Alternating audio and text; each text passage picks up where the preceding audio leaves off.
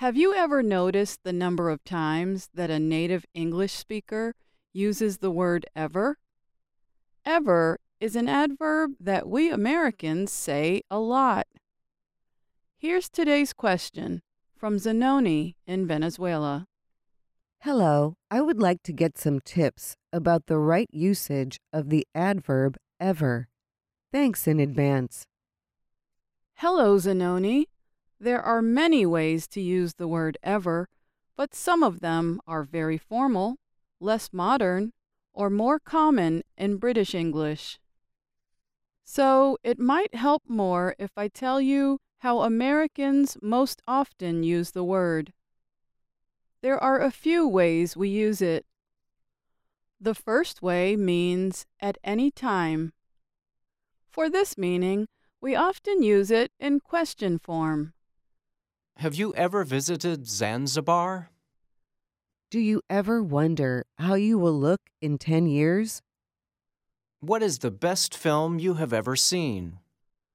Note that the third example uses the superlative adjective best. We can also use ever in statements, such as when you are describing something with a superlative or comparative adjective. The Ring is the best horror film I've ever seen. The cost of living is higher than it has ever been. In negative statements, we can use the term not ever to mean not at any time. But never is much more common. Listen to the following sentences that have the same meaning. He doesn't ever let his mother finish speaking. He never lets his mother finish speaking. But with negative words like nobody, no one, rarely, and hardly, we use ever instead of never. Let's listen. No one here ever cleans up after themselves.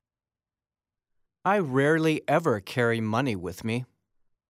Americans also use ever in the expression ever since. It means continually or often from a past time until now, which is similar to the meaning of since. But using ever adds strength to the statement. Listen. Ever since I started stretching, my back has felt much better. You can also say it like this, with the same meaning. My back has felt much better ever since I started stretching. And that's Ask a Teacher. I'm Alice Bryant.